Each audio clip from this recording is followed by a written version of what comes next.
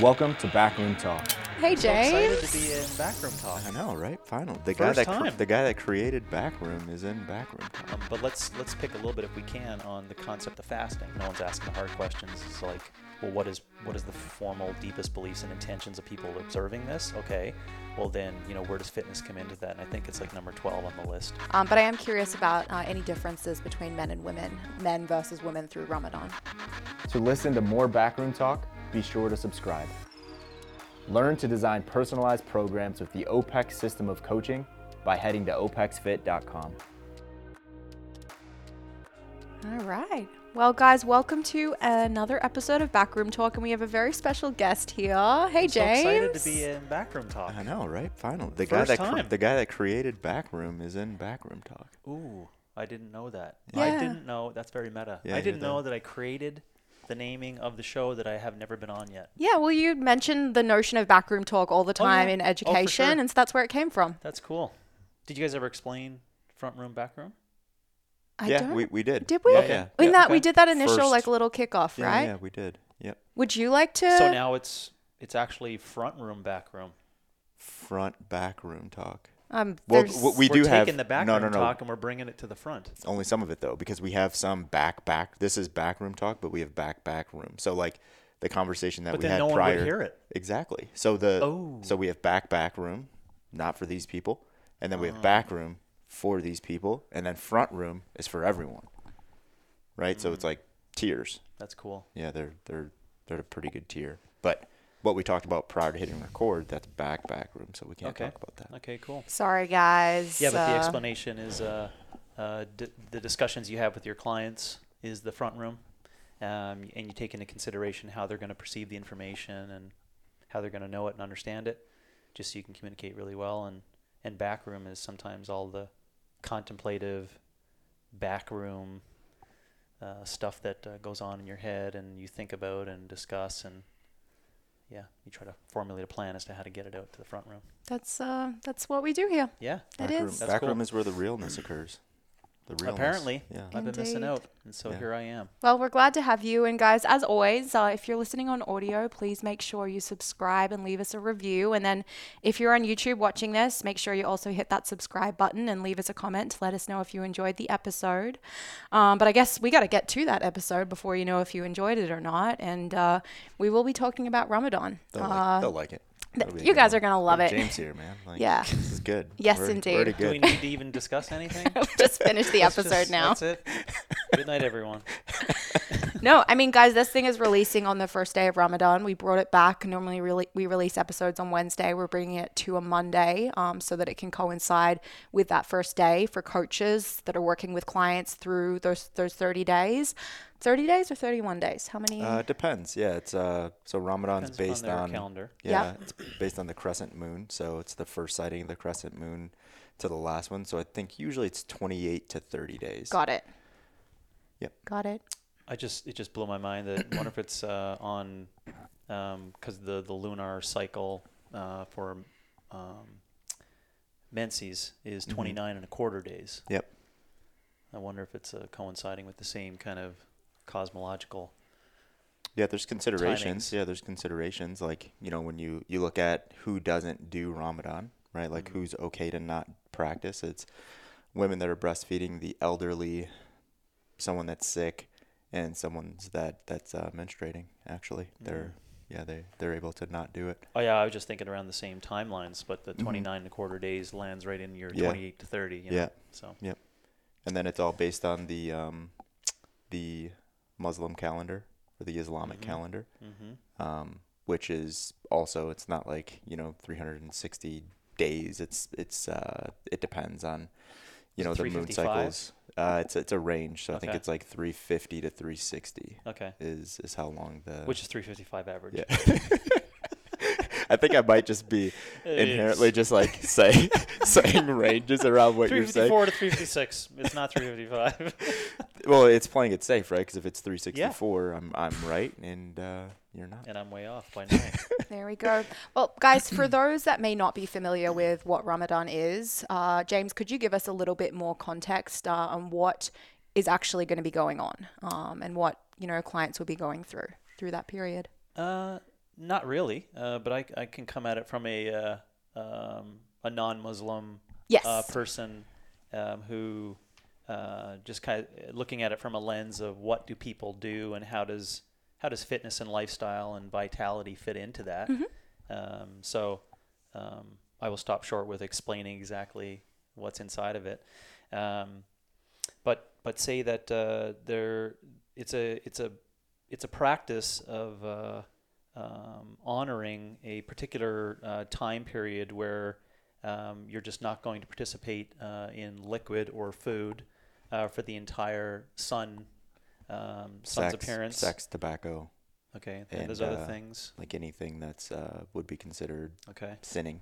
Yep. And from my lens, again, I only see it from a health and vitality perspective of, water is kind of important, and so is food. So what do you do when you're not gonna participate in that? And it's done for a period of time, and it's based upon just deepest intentions of sacrificing a portion of your fuel for other reasons, and also just showing that it's not necessarily something that you have to partake in all the time, and taking these periods of times where you don't actually participate in ingesting food is in their belief an opportunity to express your deepest reasons for being. And so people participating in that for 30 days, again, from my lens, to see the best explanation of it is to try to figure out how to create balance in their vitality throughout this period of time. Notwithstanding, let's not forget the real deepest intentions as to why people are doing it. So I didn't offer an explanation as to what that is, but I'm just saying that's my input for where I sit here today for my lens and helping people get through it. So the nuts and bolts on what is actually happening around fasting, like what time period is the fasting that's happening, and when are people able to ingest food and liquids? Yeah, I think simply it's sun up to sundown, right? Yeah, so it's like sun up, you're done. Like you can't ingest anything, you can't have water, you can't have food, and then as soon as that sun goes down, then you can continue. You can fuel your body, and just culturally you see that, I think James said it really well, where it's like honoring their deepest level of being, because it is a lot of, in different cultures, it's a time for celebration, right? So sun up to sundown, it's like you're laying low.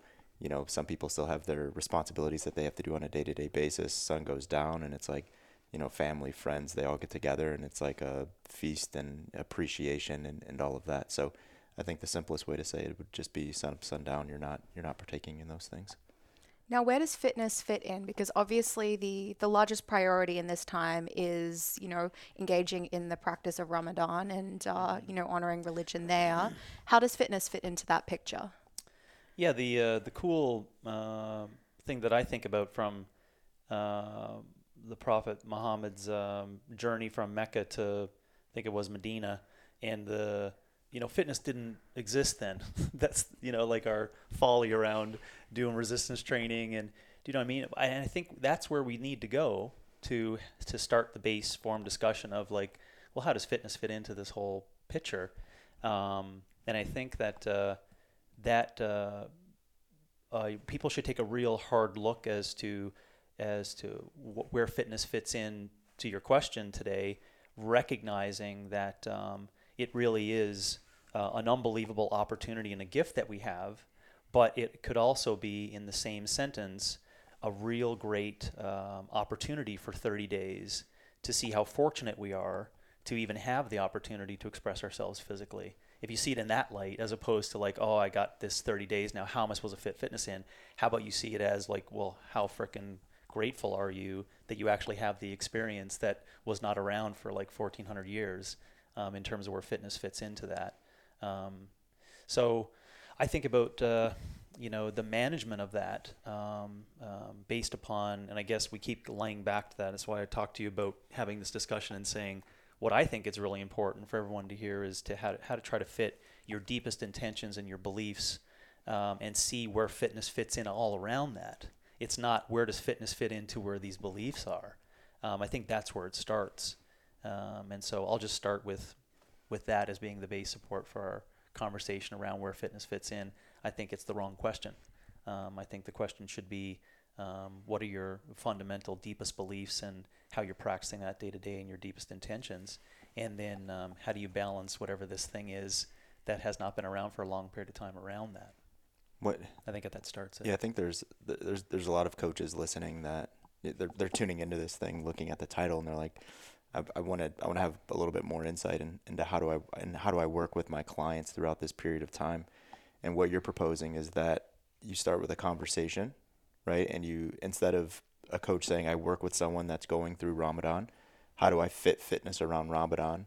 Are you saying they should have a conversation with their clients and start to ask a little bit deeper questions and, challenge their clients a little bit on what they should or shouldn't be doing in fitness around this time? Like what would step number one be? Yeah, we're presuming there will be challenges. I'm just saying that I think that is the starting point, is to ask about just, yeah, and we're jumping right into like the deepest aspect of consulting right there, but I just don't want to waste the time of taking the 7-step approach to getting to those deepest pieces, right? Otherwise, anyone could do a show on exercise through Ramadan and how do you like manipulate nutrition and et cetera, and no one's asking the hard questions. It's like, well, what is the formal deepest beliefs and intentions of people observing this? Okay, well then, where does fitness come into that? And I think it's like number 12 on the list, honestly.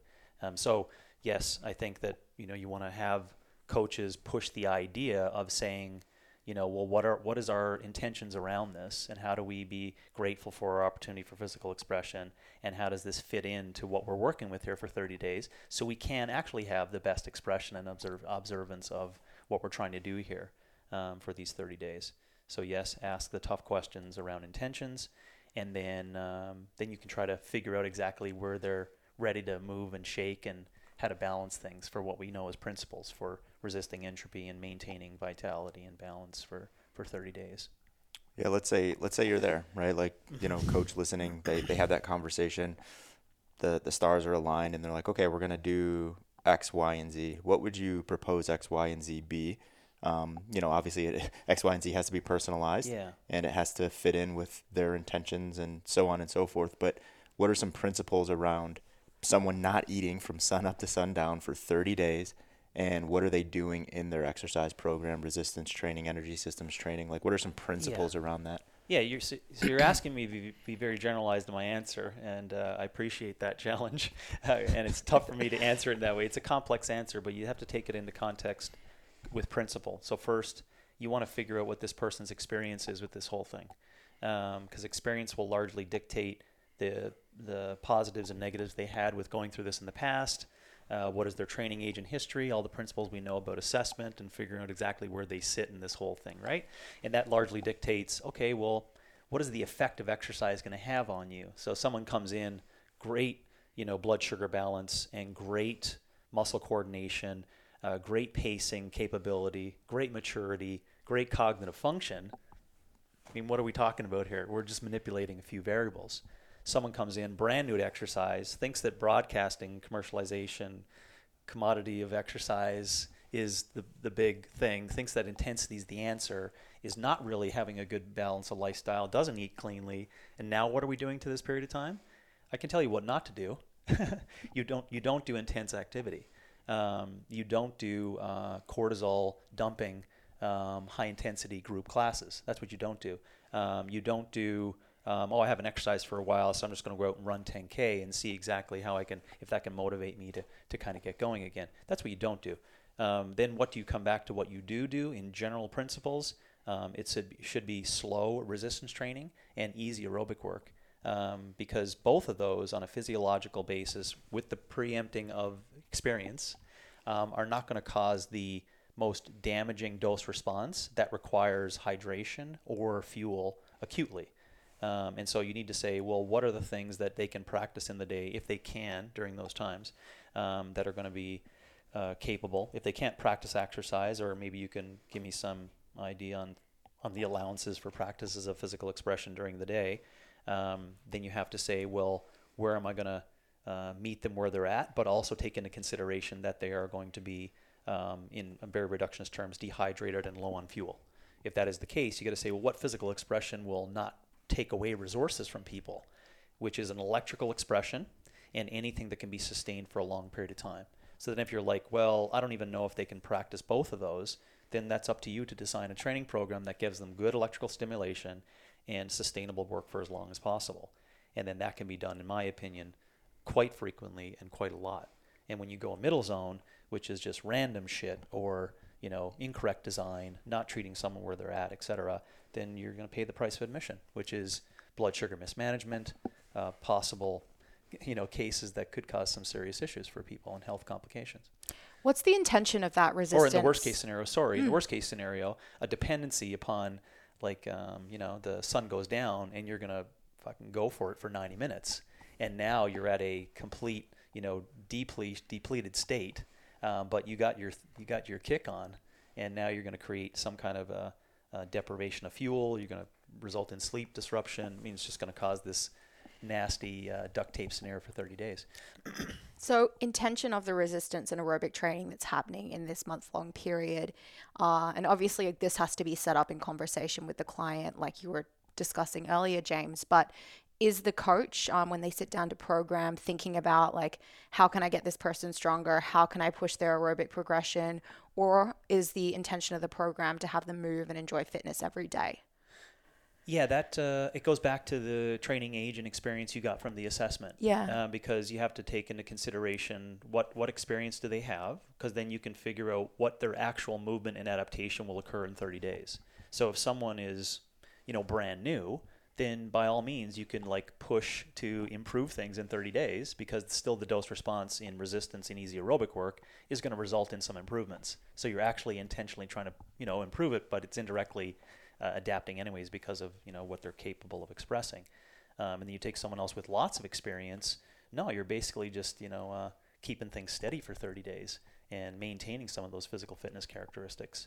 And I don't want to move it off into that area, but offline or another time, we could talk about that, because there are some really interesting nuanced stories of scenarios in which things have to be maintained during 30 days. And I find that really interesting. And there's some research on that, performance during Ramadan, as well as nutritional changes during Ramadan. And I find that fairly interesting. Not to sidetrack it, but that's when it's really important. You know what I'm saying? Yeah, I think in regards to that, the World Cup was going on during Ramadan. At one point. Yeah. Yep.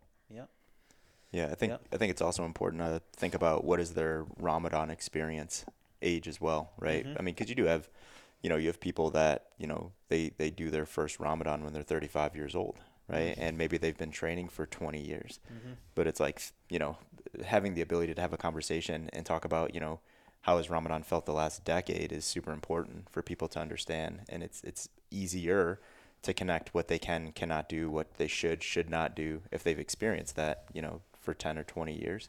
But if someone's jumping in, they're like, I've actually never done this before. Yeah. Like I've fasted, one day. I've fasted one day out of 30 before, but I've never gone 30 straight days and fasted throughout the day.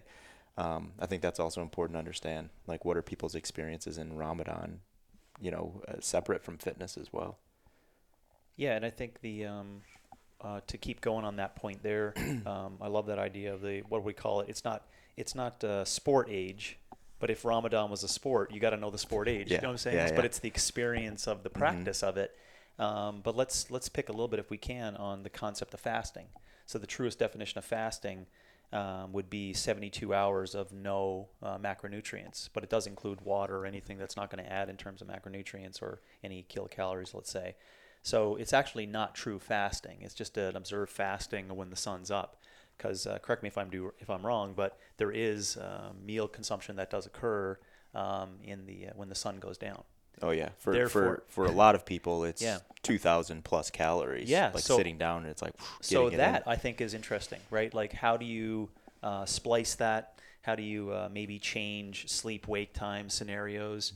How do you dose, correct kind of quote-unquote training, and then, the classic primal recovery from said training, primal meaning like you got to hunt for your food and you give up all your resources and now you're given food and the sun is down. That's great. But now you got to sleep because you need 30 more days of this.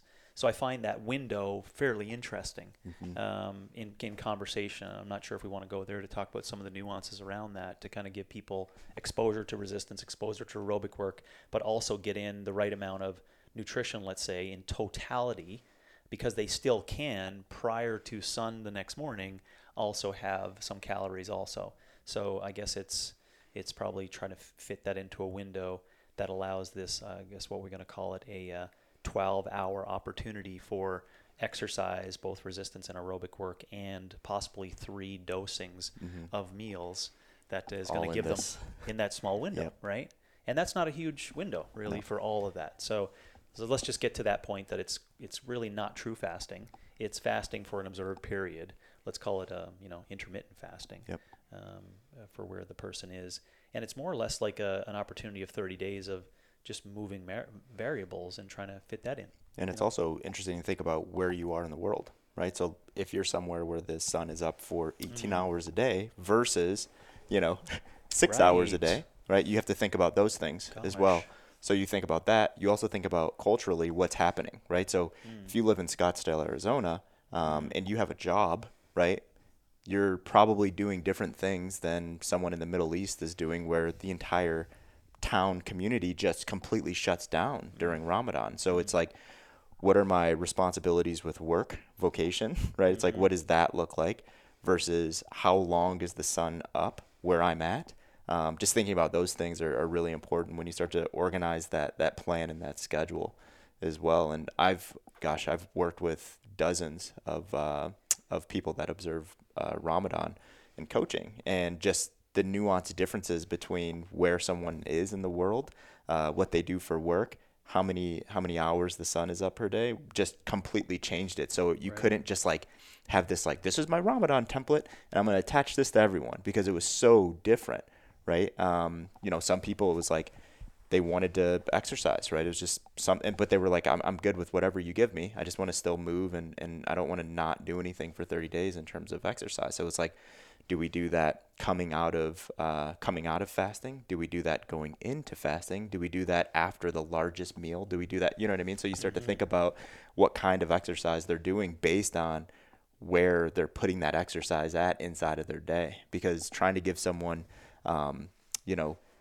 even if it's slow resistance and slow aerobic work, after they've been fasting for 13, 14 hours and they're just not used to it, you might be setting them up for failure. So understanding where to put those things, and like James saying, how can you work within that window, is really important. How do you make that decision for different individuals on where exercise fits, on when, bolus eating is happening? Is it something that, they've had experience with in the past and you're going to be able to work through? Or is it like, brand new person, never done it before, those 30 days, like you're going to have to adjust and change things as they give you feedback? Yeah, I think I'll go first. I think it's you just have to experiment with that single person, right? You know what type of exercise you're giving them and what type of exercise you're not going to give them. But it's just an experimentation, right? Where it's like, hey, this is the first week of Ramadan. I have this plan, right? What's always worked the best for me is to give exercise going into the fast. That's always worked really well, because the exercise is not intense. They don't need to replenish sugars, nothing. They feel good after that, and they're just using that as an opportunity to go throughout their day, right? And then they go into, sun goes down, they replenish, they eat X amount of calories. They have probably 2 meals is probably the most people can even fit in, and then they're to get an adequate amount of sleep. Then they wake up right before the sun comes out. They have another meal, right? Or they train and then have that meal post-workout, and then they go into that fast. But I found the most success actually, waking up, hitting some exercise, getting a meal in, and then just going throughout your day. Or waking up, getting a meal in, exercising if you can get that in before that first meal and before the sun comes up, and then going throughout your day. But I found it's been brutal in my experience trying to give people exercise in any way coming out of a fast or at the tail end of a fast, just because they haven't drank water for 12 hours. That's just very challenging. Yeah, but that may be one of the things you first start with, perhaps in the prescription. And I think to add to that, just keep thinking about what the intentions are of the exercise, and you're not trying to win anything for 30 days. That's what we got to keep remembering. And you're not trying to lose fat for 30 days. That's of course we're going to seep into all those things that people think are the intentions around exercise. That's why I said it goes back to like, just remember why you're doing this entire thing, and be fortunate that you can actually just do physical expression. And that should lead in every session. So thereby, maybe some principles could be hydration first and foremost when the sun goes down. That's something you probably want to knock on right away. Simply because whether you want to do electrical currents or sustainable activity, it's probably important to have that acute hydration just go north, right? If we were to do any variables of measurement for serum or anything like that, we want that to go north. If that was to have, we can get nitty gritty with kind of water. I would say it has to be some form of electrolytes that are going to be inside of that, whether it's naturally occurring or you can actually dose that. That would be really appropriate, just based upon the current. Let's assume they're in a Middle East setting for what that would be, more than 12 hours of sunshine. And then I would say that I would have no qualms about getting some form of nutrition in right at that period of time post hydration, as soon as the sun goes down, and then applying some form of physical expression right after that, and then getting another dosing of nutrition prior to bedtime, and then if needed the same thing in the morning time. But that would probably be another nuanced case where if someone needs to do another form of exercise session, if they're going to be doing doubles, then I would apply that pre-fasting scenario where they have some fuel. I just think that the concept of going into exercise, people are like, oh, but I heard if you're going to eat before you exercise, it's not going to be as fat burning. And again, my whole point is like, why are you even considering fat burning? Right? Like, again, it goes back to intentions. Just be happy that you can do physical expression over these 30 days and try to figure out a way that you can keep your nutrition up and maintain that physical activity. Yeah. And that's where we talk about just trying to maintain resisting entropy, keeping mental acuity, and allowing yourself to express the special aspect of this observance. Yeah, I think for a non-Muslim coach who's working with a client through Ramadan and maybe hasn't had experience here yet, looking at this period and the fasting that's occurring, it may be very easy to conflate the experiences of something like intermittent fasting or fasting for diet purposes with the experience of the fast that's happening during Ramadan. But they're very different intentions and different things that are happening. And whereas someone might be doing IF for fat loss or acuity reasons, that's certainly not why someone is engaging in the practice of Ramadan. Yeah. As you were just saying that, I also keep thinking about the individuals that don't experience, let's call it quality practices of good cognition and good, food practices day to day regardless. And now they're going to be dealt with this blow of not having a sugar drip that they normally do have in their waking hours in occurrence, right? So that's a big shift for a whole ton of people, which is the main reason why we are hesitant against fasting for a lot of individuals, is because they haven't earned the right through day-to-day practice of blood sugar management to even think about some form of fasting. So although it's this really fancy new, apparently fancy method of just a simple deprivation of calories over a number of days, I think it's a health disaster for a whole, I would even suffice to say 90% of the entire population doesn't earn the right to be able to do that. So I think about those things in terms of just because you mentioned coaching of individuals now that may not have experience with it, the coach doesn't have experience with it. Take that into consideration. Ask these questions like, would I just normally give this person a fast? And if you're like an adamant no, based upon the principles that then you're going to have to get all your ducks in a row to make sure that they're going to be able to maintain blood sugar balance throughout. And now it gets into, I think, fairly interesting nuanced conversation of what kind of total cals and kind of cals you give this person to maintain like a balanced level of blood sugar management for 30 days. Because otherwise they're going to be in a massive shitstorm of an up and down, with a big suffering going on during sun hours, and then they're going to be partying like a rock star in the dark hours, and that's unsustainable. Yeah, and they may come out the other end okay, but it's going to be very challenging. Yeah, a couple common themes that I've gotten in coaching people through this at the end is I feel a lot better, right? I feel really good, right? That's one. It's like I feel good. My digestion feels really good. I feel on throughout the day. My rhythm feels really good. And secondarily, it's also I want to continue to do this. Like I've heard that so many times, right? It's like, yeah, I kind of want to extend it another, 2 weeks or a month because I'm feeling really good. What are some? Those are people getting the benefits of the blood sugar management from either the total cal changes or the macro style changes. Yep. So they're getting the classic fasting benefits of maintaining blood sugar balance. So I was just gonna loft that up to you and ask you why would we hear that from people? Yeah, well, I'm not saying that it's happening with the people that you work with on it, but it's probably because of the magician that you are in like manufacturing a good design for nutrition for them. But those individuals are just not doing a good job day to day of maintaining blood sugar balance. Mm-hmm. So whether that's aversions through food, the wrong kind of foods, it's the it's just a list of things that we can go through.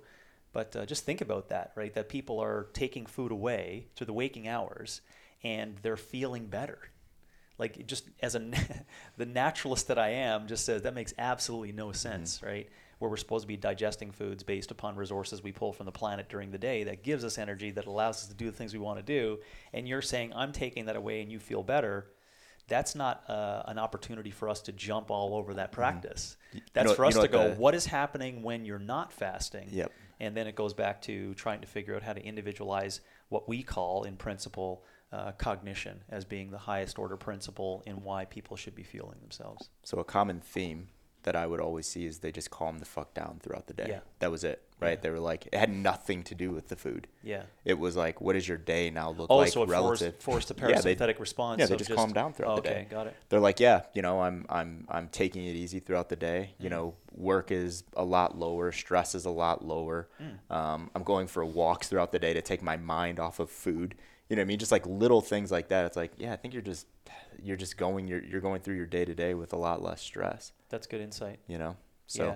That's something. Well, that could be something you could jump on. Yeah. Right. Yeah, to say like, well, what is this telling us? Right. Maybe we need to, change up behaviors, change up thought patterns, change up how you're setting your day up. What is these things that you're doing day to day that's not providing you purpose in life, that's giving you energy as opposed to pulling energy from you, et cetera. So I think that's great insight to help for coaches who get in that position. Let's not forget that it possibly could be the lifestyle issue with the cognition changes that you still want to touch on. Would you adjust macros based on where someone is prior to going into Ramadan for Ramadan specifically? I think it's a thing that will happen. I would say. I don't know about you. I'm not, and I'd be the same. I'm probably into the dozens of people that I work with through that. I didn't actually think about a macronutrient change in totality. I was more around the lines of like, let's just manage the thing as best as possible. And I don't have any math on it, but I would say that there was a net loss in total calories over, let's call it a 30 days, as opposed to like a separate 30 days and a separate 30 days prior. And I think that naturally happened just because of the window in digestibility, sun being down, cortisol manipulation, satiety levels are different, activity does change. So those kinds of things. Yeah. I think it was very, very few times where I actually did little manipulations in macronutrients. I think it was probably, indirectly, some big dogs, coaches were coaching some people that wanted to compete during this period of time or do competition. And we were trying to like figure out a way of maintain blood sugar balance while still having to do some hard activity. But I think that's the odd case. Yeah. I've tried it a few times and failed. It always ended up being too much.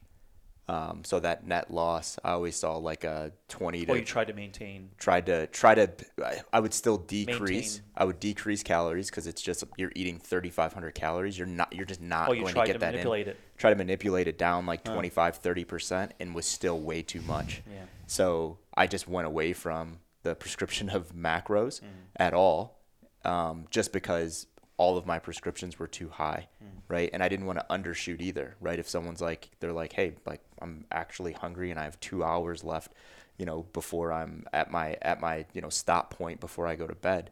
So I think it's just a feel it out type thing, right? It's like, don't overdo it, which I think is very common, right?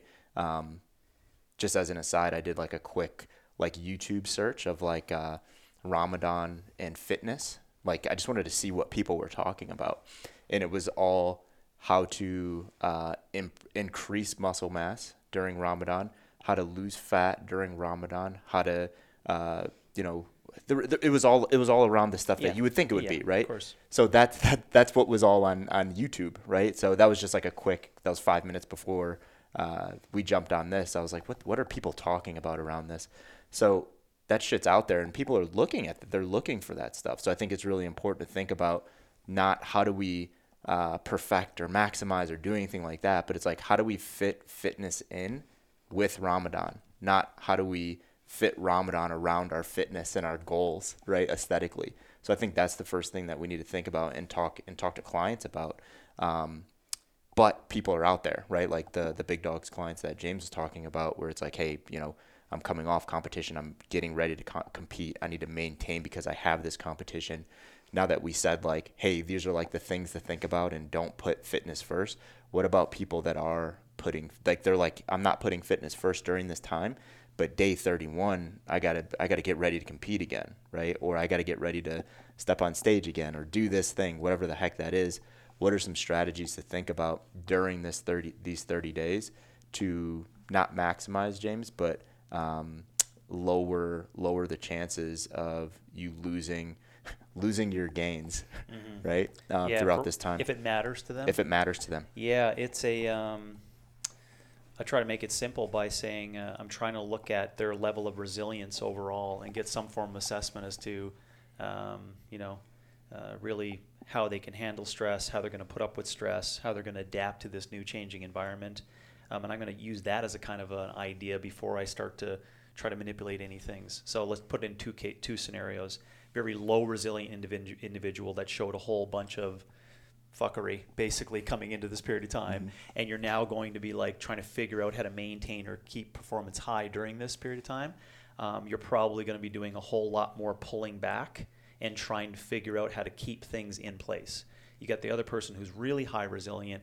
You're pretty much putting the gas pedal on and trying to figure out, because they will overcome and adapt based upon any changes that are going to occur, even if you got to change up macronutrients. And that's where you're doing like where the minutes matter, right? Is like, okay, as soon as the sun goes, you're just waiting for it to like the drop over to the horizon. It's like electrolytes, BCAAs, but you're being like super, super tight on that for those individuals. And then, I don't think it's anything more than just keeping the gas pedal on based upon what they can fit in, and just, praying indirectly the whole time for 30 days that they're going to survive during it. And in some cases they do. And you'll get reports, like you said, even on the performance area, where they're like, oh, I saw these gains and this is what I was capable of. And it was a great learning for them because they saw that they overcame some of these things, based upon that. So I would say look at the assessment of some form of resilience prior to, let's just use it in terms of putting the gas pedal down.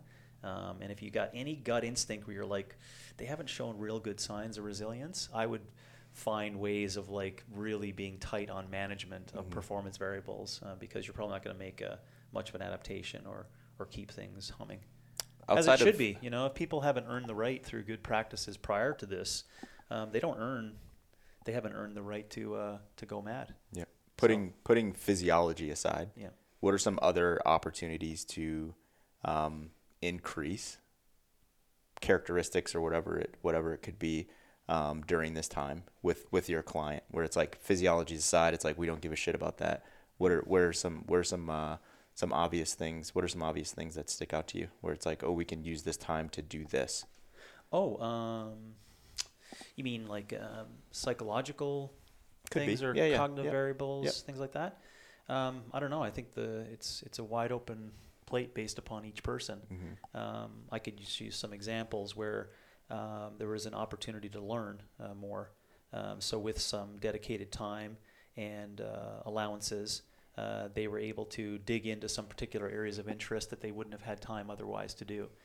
So that could be said the same for really. I remember, and this is where I have a deeper empathetic understanding and tried to go down that road of understanding people's intentions based upon this. I had a couple of clients who I asked them to really dig deeper into this overall deepest purpose, right? The biggest purpose behind all this, of the big Muslim beliefs and the 5 pillars and the fuel history and things like that. And so I took a journey with those 2 clients along this period of time to learn myself, but also allow them an opportunity to dig deeper into this practice. And they came out the other side definitely more grateful around how physical fitness fits into this whole scheme. So I don't think it seemed like a I'd have a magical answer to that, but it's nothing more than just trying to be context dependent for each person and saying, like, what are the things that I think you could really take some time and dedicate to. And I just give you a couple there of learning about some specific things, and then also the opportunity to dig into the deepest reasons behind this observance. Yeah, the big takeaway there though is that there are other things outside of like physical adaptation. Yeah, you're moving us into in a really feel good scenario. Yeah, no, I think it's important. Yeah, I think it's important because I shouldn't be making fun of it, but yeah, it matters. It does matter, and there's a lot of things that matter more. Things like family and things like taking contemplation to think about your entire purpose, thinking about what kind of impact are you attempting to make? What is your belief in contribution? Do you think you know everything? Do you think that you're still on the road to not knowing things? Are you willing to take 30 days of sacrificing some time away from a vocation or other things that'll give you just some eye-opening experiences? Are you willing to do that? So yeah, I think it does matter. Yeah, there's other things that matter a lot. I don't know how to follow that up. You mean just the conversation on some of those really important things? It's pretty Let's important. keep it going. Well, I mean, we can keep it going. I find it. I just find the whole concept around it, the research into it, Ramadan itself. I'm really super interested in culture and belief, and how people pick up these tools along the way for tens of thousands of years that we use as a base support to come up with how we live our lives and what we express. And I think Ramadan is an unbelievable, interesting N=1 where we can tie in fitness and people's beliefs and practices of culture and day to day. And I think you come out on the other side with my hope, which is an appreciation for fitness. And that's maybe where we can finish, or we can continue on that note, which is just gratitude. That we got to have so much gratitude around our opportunity for physical expression. And if we use that going into this period of time, i.e. in your words, Ramadan before fitness, I think we'll all come out on the other side a whole lot better and build a repertoire of skills that will allow coaches and people over time to approach this thing with a new light, which is like, aren't you really grateful that you're capable of doing physical expression, and how does that fit into these periods of times where we can do it, as opposed to treating fitness, just bitch slapping it, right, and saying, how can I lose fat during this period of time? Like how lower order is that in terms of a concept, around this important period for a lot of people. So maybe we can keep it on that note. I do have one more question I want to ask, if that's okay. Oh, for sure. Sorry, I wasn't trying to end up there. No, it was very strong. It just strong, felt like it, strong moment. We'll come back there. Okay. But I am curious about any differences between men and women, and coaching men versus women through Ramadan. Yeah, I don't have any experience with FEME. I do CCP coaches actually, only through experience and conversation, forum topics, and approaches to that, but. I don't have any particular experience. I'm just going Rolodex now of experiences through that that I would be able to add to say any massive differences. I have like an N=6 or 7 females, and versus my N=25 to 30 males. The females are usually more resilient throughout Ramadan and coming out of Ramadan, and it's less of a goes without saying. Yeah, it's less of a nuance in terms of like coming out of it. They're just like, it's day 31. Let's say it goes 30. They're like, yeah, I'm fucking good. Everything's fine. I feel good. With males, it's like, okay, like I need a week. I need a week to get my life together, right? So it's not N=a lot, but just the ones that I've worked with, I've noticed that the females come out of it a little bit quicker than the males have. By out of it, I mean like back to like Got homeostasis. it. They're just like, I didn't go too far away from my baseline throughout that 30 days. Yeah, I think some of the biological things you can, if you were to color it just with biology and not with belief and background and even training experience and et cetera, you may want to think about the neuromuscular efficiency or the capability of a female expressing a really high electrical component and the frequency of that, right? Maybe why the males at the end, just are exhausted is that all those attempts at a real high electrical component with a high nervous system capability, as well as higher loads over time, absolutely, would result in just CNS fatigue if the total resources coming in are not as high, meaning net cals are down for most people, either men or women. So that's something to take into consideration. And I think along those same lines, I think there's something about females in terms of pacing, and I need to really explain that in much more detail, but an opportunity for knowledge around an internal intrinsic awareness of pacing that I think is is just embedded a lot more appropriately, that I think may come to serve them really well in a period of time that a coach can take going into that. Meaning the odd case, you take 10,000 females, 10,000 males, and I'm going to give a really much more higher percentage of females that have this intrinsic awareness of pacing over there, whether that's a neuromuscular efficiency, an inability, high CNS recruitment, et cetera. I don't think it does really matter, but there's something about that. So you can take that into consideration, I think, if I was to offer any like biological framework on top of it. Oh, and I'll add, the women always wanted to do more. More fasting No, after or more exercise? More exercise. Yeah, more exercise. which does make sense based upon my previous points. Yeah, more exercise, more fitness. Just able to tolerate more volume. Yeah. Did you give them just wanted more to. or? Gosh, that would be a case by case basis, but yeah, sometimes yeah, sometimes no. Yeah. Yeah, that's interesting. I wonder if any of the something we can keep researching, because I know that's where some of the studies of Ramadan and physicality are missing, is a female tone to it. It's it's blatantly obvious in a whole ton of physiology research for a long period of time, but this is one area that doesn't have a lot of that. So I would just suppose or posit that it probably is some kind of a hormonal underpinning that has a big part to play with that for what they're capable of in fuel substrate utilization activity, with changes in total calories, cortisol drives being different, neural drive and anabolic drive are obviously, if it's not obvious to a lot of people, are highly connected. So I think that may have a part to play in what they were requesting, not just the biological footprint we're talking about. It's probably the nervous system and a hormonal regulation underneath that allows, higher opportunity for expression of those really challenging things. I think to get super nuanced, to be interesting to see changes in menses and rhythms of different cycles throughout that period of time, and how training would change based upon that, because as mentioned, substrate utilization, mood, and capabilities for training does change in that period. So that would be a very nuanced, pretty interesting conversation.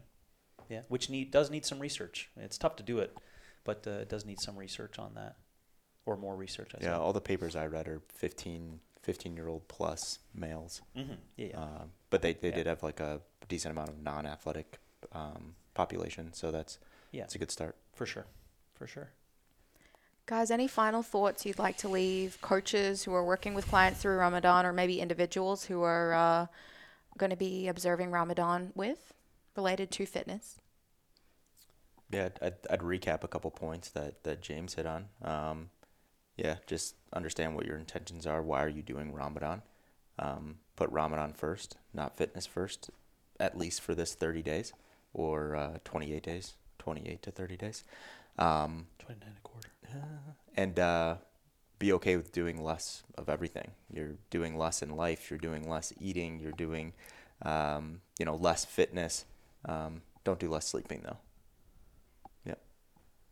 Yeah, the sleeping one was one that we didn't really discuss. Of the same with macro cals. Yeah. There's probably a deficit over 30 days that I've observed too that is taken into consideration. So again, that does go back to the resilience thing, right? You got to say, well, how resilient are you, and can you do a -1 hour net for 30 days? And a lot of people can't handle that, but it is going to be a reality for a whole ton of people. So that's interesting. I wouldn't add anything besides what Carl said for the gratitude of being capable of physically expressing, seeing where fitness fits into the entire thing. And hopefully coaches listening in or those who listen to us can kind of see that physical expression is in the center, and it's belief blind, it's color blind, it's gender blind, and there's always room for niggling on our importance that we place upon how grateful we have to be for being able to physically express. And this is another example of how those things will always be there. Well, James, it was awesome to have you here for it's great to backroom be talk. Truly, front room talking, back room, or talking front room. We're talking back. So there's a new. We have to make this official, but there's now a back room, and then there's a back room. This is the back room. The back room is just for us. Back room. Yeah. Back room. Yep. Back room. As always, guys, please make sure you subscribe, leave us a review on audio, and leave us a comment on YouTube. We do appreciate it. And then I would just add, if you guys have a lot of experience, more experience than us, teach us some things, right? Like throw some comments here. Let's have some conversation around your experiences and maybe some things that we missed or maybe some things that we didn't think of.